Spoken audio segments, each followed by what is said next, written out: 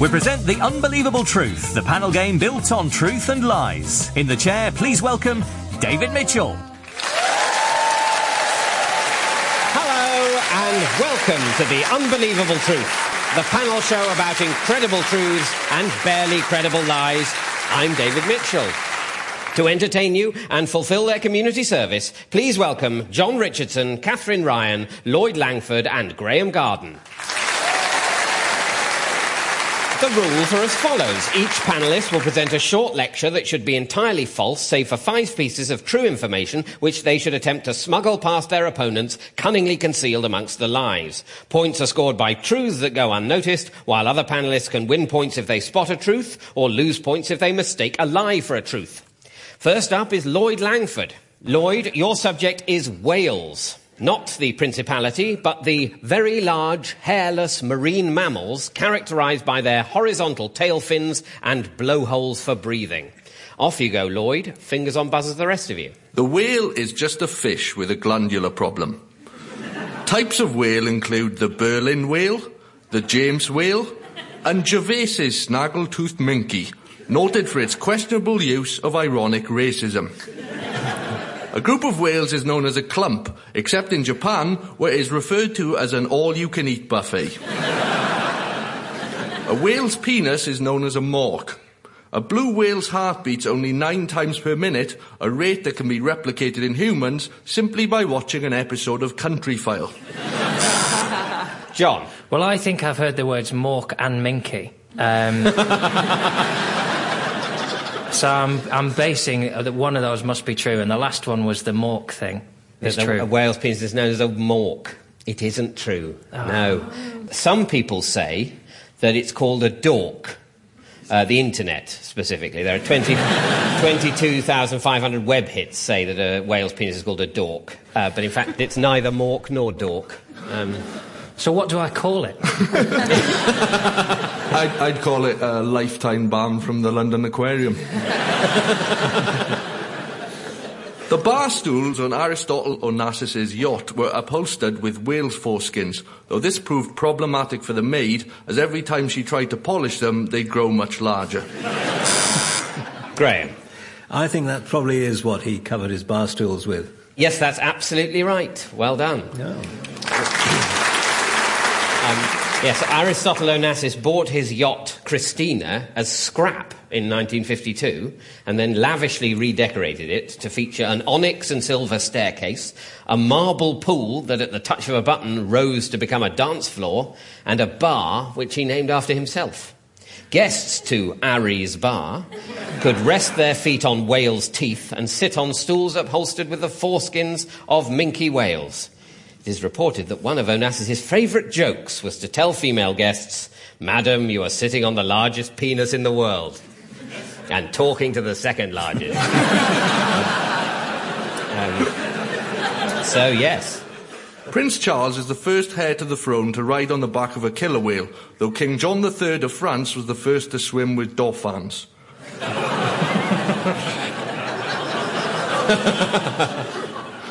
If a dead whale washes up on a British beach, the bones belong to the Lord Admiral, the meat and blubber belongs to the Queen, and the right to make an off-colour joke about immigrants belongs to Prince Philip. Catherine. I feel like it sounds like the British to have a strange rule about who gets which part of the whale. It does sound like the British, doesn't it? And we do have a rule. Unfortunately, that's not it. Oh, but... No, that the actual rule is that all whales and sturgeons and porpoises are classed as royal fish if they're washed up under a statute of Edward II, and the king or sovereign owns the head, the queen or consort owns the tail, and in modern terms, the master of the wreck takes control and says it belongs to the treasury, who must then offer it to the monarch. So it's a lot more modern than you were implying. Like Bombay Duck and speedy boarding, whalebone corset is actually a misnomer. They're more commonly made out of shark cartilage. Graeme. Oh, yeah, I'm tempted by shark cartilage there. Have you eaten here before, Graeme? That's not true. Whalebone corsets were largely made out of whalebone. No. So, yeah. Hence the name, I suppose. Exactly, yeah. Do all whalebone corsets belong to the Queen? I think probably she's got most of them now, yeah. But she's an old-fashioned dresser. Yeah. Sorry, I don't mean to compare Her Majesty to a piece of furniture. In 2013, Humphrey, a humpback whale skeleton at the British Museum, was investigated by Atos and declared fit for work. I'm glad you liked that one. Moby Dick was written in 1852 by Harold Melvin and the Blue Notes. There are whales alive today that were born before Moby Dick was written, and they are as repulsed by the idea of the Kindle as much as I am. John? I think there are whales alive today that were that old. And somebody in the audience has already laughed at me. Well, that person in the audience is a fool, because you're absolutely right. Yes. Moby Dick was actually written in published in 1851, and bowhead whales can live for over 200 years, meaning that some of those alive today will have escaped from the Yankee commercial whalers of the Victorian era. People have even found whales with old stone harpoon points embedded in them. Free Willy was the original title of Russell Brand's autobiography. In Italy, up the bum of a whale has the same meaning as break a leg. SeaWorld is an American religious cult that makes human sacrifices to killer whales. SeaWorld's most famous resident, Killitum, can be easily identified by his flanged pectoral fin, the deep sadness in his eyes, and the human body parts seen regularly hanging out of his mouth. Thank you, Lloyd. And at the end of that round, Lloyd, you've managed to smuggle 3 truths past the rest of the panel, which are that a blue whale's heart beats only 9 times per minute. The second truth is that Prince Charles is the first heir to the throne to ride on the back of a killer whale. He swam with Winston the killer whale at Windsor Safari Park in 1974. Winston was known for having a bad temper, and staff had to pull the prince out of the water to protect him from the whale when they noticed it had the red eye. That would have been an interesting way for an heir to the throne to go, though. Eaten by a whale in Windsor. And the third truth is that in Italy, to wish someone good luck before an event, some Italians say, in culo alla balena, meaning in the arse of the whale. To which the response, apparently, is speriamo che non scureggi. I hope you like my accent. Which translates as, may he not fart on me. Anyway, that means, Lloyd, that you've scored 3 points. OK, we turn now to Katherine Ryan. In 2013, Katherine reached the final of Let's Dance for Comic Relief, performing Starships by Nicki Minaj. Especially annoying for me, as it meant I couldn't appear performing my Nicki Minaj choice of Bees in the Trap. Maybe next year. I have no idea what that means. Katherine comes from Ontario in Canada, where the mayor of Toronto was recently caught on camera drunk, swearing and smoking crack, making Katherine one of the few people to come to London to experience a less embarrassing mayor. Appropriately, Katherine, your subject is Canada, a large, sparsely populated Commonwealth country in northern North America, known for its bears and maple syrup. Off you go, Katherine. At first glance, Canada appears to be the world's friendliest and best-looking nation. But watch your backs, Earth, because we are, in actuality, a country of cruel and calculating maniacs. 17% of Canadians polled refused to buy their postman a Christmas gift, and 12% admitted to having kicked a photocopier in frustration. Graeme. I think they're cruel to their postmen in Canada and refuse to give them a Christmas gift. No, we have no evidence for the percentage of... Are you supposed to give your postman a Christmas present? Absolutely you are. Well, he brings plenty for you. Yeah. What I usually do is give him a ball of red elastic bands. I must say, I've never given my postman a Christmas present. Has anyone else on the panel, honestly? Yeah. You have, Graeme? John, Yeah. have you? Well, no. Thank you. The papers sort of indicate that they tend to just take what they want. I'm just glad for the ones that get through to me.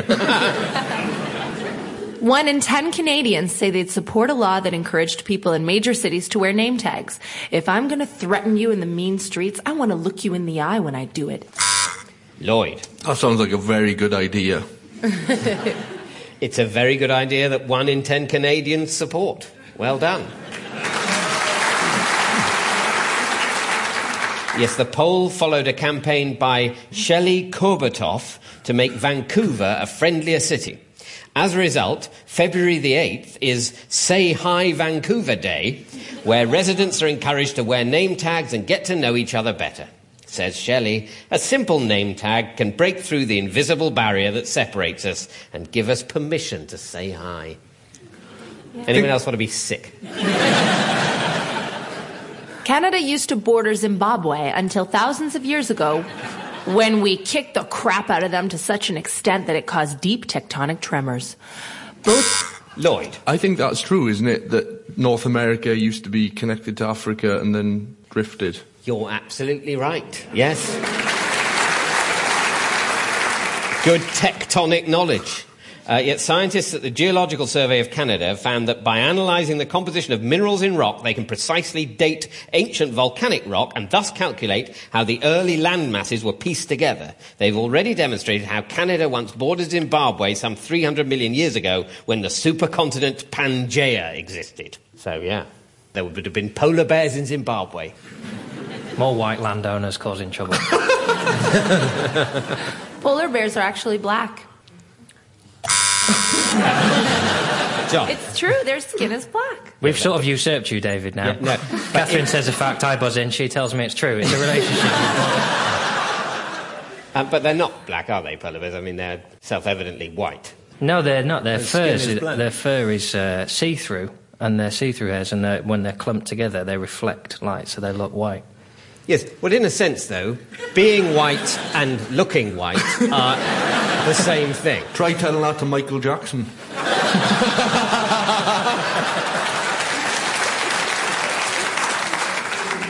Canada's political parties are suitably named after violent animals. Political parties currently represented in the House of Commons are the Saltwater Crocodile Party, the Black Mamba Party, the Rhinoceros Party, and the Chris Brown Party. Graeme. I think somewhere I've heard of the Rhinoceros Party in Canada. Is that right? There is a rhinoceros, or there was a rhinoceros party in Canada. They stopped it. So they've stopped it, and there isn't currently a rhinoceros party represented in the House of Commons of Canada. So, in an act of trademark hilarious defiance, the Canadian Rhinoceros Party promised to provide higher education by building taller schools, nationalize all pay toilets, and declare war on Belgium. Lloyd. So, I think they wanted to nationalise all pay toilets. They did want to nationalise all pay toilets. It is true that, in fact, the Canadian Rhinoceros Party wanted to provide higher education by building taller schools, nationalise all pay toilets, and declare war on Belgium. The party's primary pledge was a promise to keep none of our promises. This is paradoxical. But yes, so well done, Lloyd, and thank you, Katherine. And at the end of that round, Katherine, you've managed to smuggle one truth past the rest of the panel, which is that 12% of Canadians admit to having kicked a photocopier in frustration. According to a poll conducted by Hewlett-Packard in 2002, 12% of Canadians who have a photocopier in the workplace have become so frustrated with it that they have kicked the machine.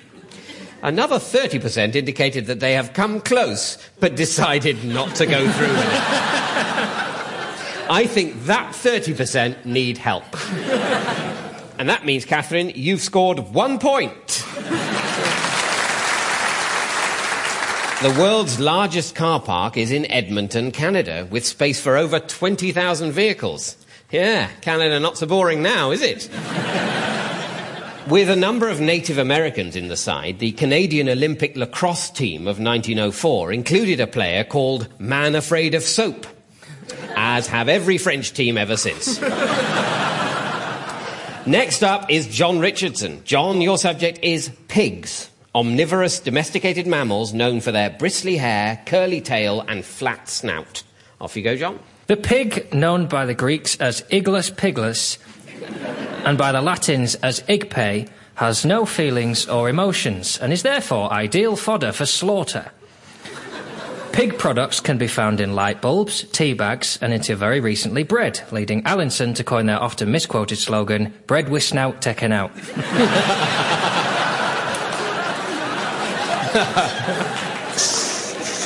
Snout meat is the main ingredient in a bag of pork scratchings, which take their name from a disease passed from pigs to humans in the 19th century.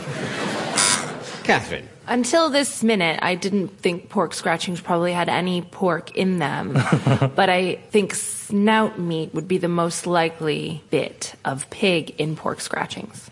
No, they do have pork meat in them, but it's the pig's rind. Yeah, you get hair on them sometimes. Yeah, it's the edge of a pig. It's like a pig has sort of had a narrow escape, and sort of just had bits of it sort of chipped off and turned into a snack. But of course, that's not the case because the pig has certainly died. You haven't sold me on it. No, they're horrible. A mixture of crunchy and sort of gungy in a bad way. They're the snack of a less technological age. I would say that the Pringle has rendered them unnecessary. Geneticists are working hard to breed pigs that are born cooked, frozen and vacuum-packed for convenience. But problems have led to pigs that now suffer from multiple personality disorder and anorexia. A pig born in Greece in 1846 was able to pronounce as many as 15 words and toured the country to crowds of up to 500. Another, born in Croatia, had 6 legs, 2 penises and 2 anuses, and was known as Octopig. Lloyd. I'll plump for the talking Greek pig. Delicious. No, the talking Greek pig is not a true thing. Graeme. In that case, I'll go for the more believable one. The Octopig. Octopig is a true thing, yes. Yes, the Octopiglet, as he started off, was born in Croatia in the village of Vrupolje in 2007. Owner and farmer Ivica Sic decided to keep the animal as a pet, saying, "Who knows, maybe we can breed more, although the 2 penises might be a problem." I've, in fact, seen a picture of Octopig, and I slightly regret having done so.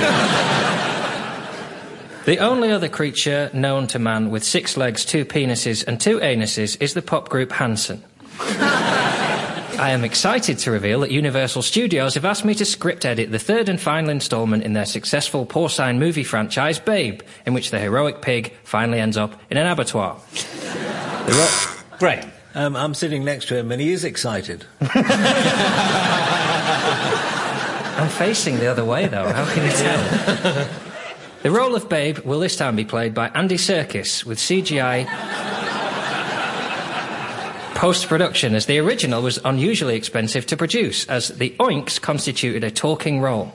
With the contracts being on a favoured nations basis, each pig was paid in excess of $125,000 for their work, and no fewer than 48 pigs were needed for the role. Lloyd. I think maybe they used just under 50 pigs for the film Babe. They did. Well done, yes. Babe was played by 48 real Yorkshire piglets, as well as an animatronic double. The rejected working title for the 3rd film was Babe, I'm Back Bacon Again. It was eventually replaced by Babe 3, Pig in a Blanket, in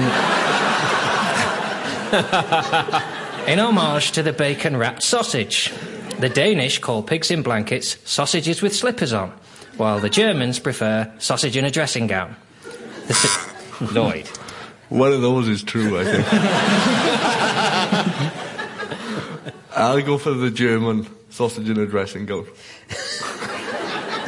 Well done. Yes, the German for sausage wrapped in bacon is Würstchen im Schlafrock, which translates as sausage in a dressing gown. They're called kilted sausages in Scotland.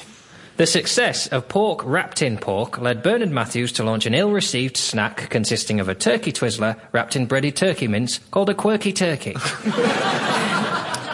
We are currently in the Chinese year of the Chuckle Brother, which, in honour of the twins' comedic expertise, has seen a one-off lifting of the one-child policy.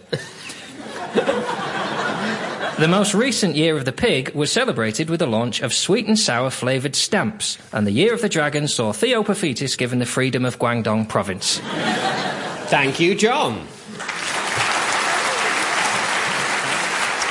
And at the end of that round, John, you managed to smuggle 2 truths past the rest of the panel. The first is that pigs suffer from anorexia. And the second truth is that the most recent Year of the Pig was celebrated with the launch of sweet and sour flavoured stamps. The stamps went on sale in China in 2007. When you scratched the image of a pig on the front, you could smell the tasty aroma of sweet and sour pork, and when you licked the back of the stamp, it tasted of the dish. Yeah. And that means, John, you've scored 2 points. A few years ago in Croatia, a remarkable piglet was born with 6 legs, 2 penises and 2 anuses. Now that, A.A. Milne, is a character. Seducer of an estimated 10,000 women, Casanova generally used a pig's bladder as a condom. To be fair, if you can whip out a pig's bladder without spoiling the mood, you really have got a special skill. Next up is Graeme Garden. Graeme is here representing the age of our average listener, which is, of course, the Iron Age. Graeme, your subject is buses, large motor vehicles which carry passengers by road, typically operating as part of a scheduled service on a fixed route and for a fare. Off you go, Graeme. Britain's first bus service began in 1835 and travelled from Wolverhampton. The bus company didn't specify its destination, claiming that the only thing passengers wanted to know was that it was taking them from Wolverhampton. In the list of the world's most at-risk cultural heritage sites, Western Brazil has the gigantic mysterious figures drawn in the stony floor of the Naphtha Desert, while Great Britain has Preston Bus Station. I came here by bus today myself and nearly didn't make it. The driver didn't turn up at the depot, so I had to drive the bus myself. I was stopped by traffic police, of course, but as there were only 5 passengers on board, they said, "Oh, it's fine, carry on." Because apparently you are allowed to drive a Route Master bus with an ordinary driving licence as long as you don't carry too many passengers. Lloyd. It was a while ago, but I think Preston Bus Station is some sort of important site.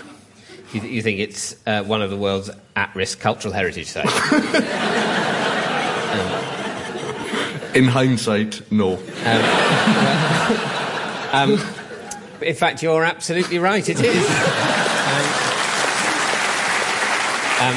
In 2011, Preston Bus Station joined the ancient Nazca lines in Peru on a list of the world's most at-risk heritage sites. The World Monuments Fund included Preston Bus Station on their list for its distinctive concrete brutalist architecture. John Major's father spent 5 years as a bus driver in Brixton, where he was known as Swifty Major. On the other hand, the grandfather of Formula One star Lewis Hamilton is a bus driver in Grenada, where his nickname is Slow Coach. Lloyd. Was John Major's father a bus driver? No. Tom Major Ball, John Major's father, was a musical performer and circus artiste. Not funny, it's true. Patent number GB 2060081 is for a minibus powered by a horse on a conveyor belt inside. Katherine. I think Lewis Hamilton's father is also a racer. Therefore, is it perhaps true that his grandfather is a slow-driving bus driver? That's absolutely right. Well done. Davidson Hamilton earned his nickname for his careful under 30 miles an hour driving as he negotiated his school bus on the twisting roads of Grenada. Right, you're waiting for a true bus fact, and 3 come along together. Here we go. In the movie Gravity, which was filmed at Elstree Studios, a double-decker bus drives past, clearly visible through the space capsule window behind Sandra Bullock. For the Bond movie Octopussy, a stunt was planned where a number 78 double-decker London bus had to leap from one side of London's Tower Bridge to the other when the bridge began to rise with the bus still on it. However, the stunt had to be abandoned when the passengers complained. Bus drivers in Sutton Coldfield say they're fed up with the constant snoring of pensioners who drop off and make a terrible racket, often drowning out the engine. Lloyd. Are bus drivers in Sutton Coldfield annoyed by snoring passengers? They are, Lloyd. They are. They're, in fact, bus drivers from Abbey Coachways who complained that passengers who dropped off after a long day's sightseeing were snoring so loudly they even drowned out the sound of the engine. Thank you, Graeme. And at the end of that round, Graeme, you've managed to smuggle 2 truths past the rest of the panel, which are that you're allowed to drive a Routemaster bus with an ordinary driving licence as long as you don't carry too many passengers. You're limited to carrying 8 passengers with a standard driving licence. You need a public service vehicle operator's licence to carry 9 or more passengers. And the second truth is that patent number GB2060081 is for a minibus powered by a horse on a conveyor belt inside. The patent, held at the European Patent Office, also features a thermometer under the horse's collar that is connected to the vehicle instrument panel and a handle so the driver can signal to the horse by bringing a mop into contact with it. And that means, Graeme, you scored 2 points. Which brings us to the final scores. In 4th place, with -2 points, we have Katherine Ryan. In 3rd place, with no points, it's Graeme Garden. In 2nd place, with 1 point, it's Jon Richardson. And in 1st place, with a frankly dodgy-looking 9 points, it's this week's winner, Lloyd Langford. That's about it for this week. Goodbye. The Unbelievable Truth was devised by Jon Richardson and Graeme Garden and featured David Mitchell in the chair with panellists Jon Richardson, Lloyd Langford, Graeme Garden and Katherine Ryan. The chairman's script was written by Dan Gasker and Colin Swash and the producer was Jon Naismith. It was a random production for BBC Radio 4.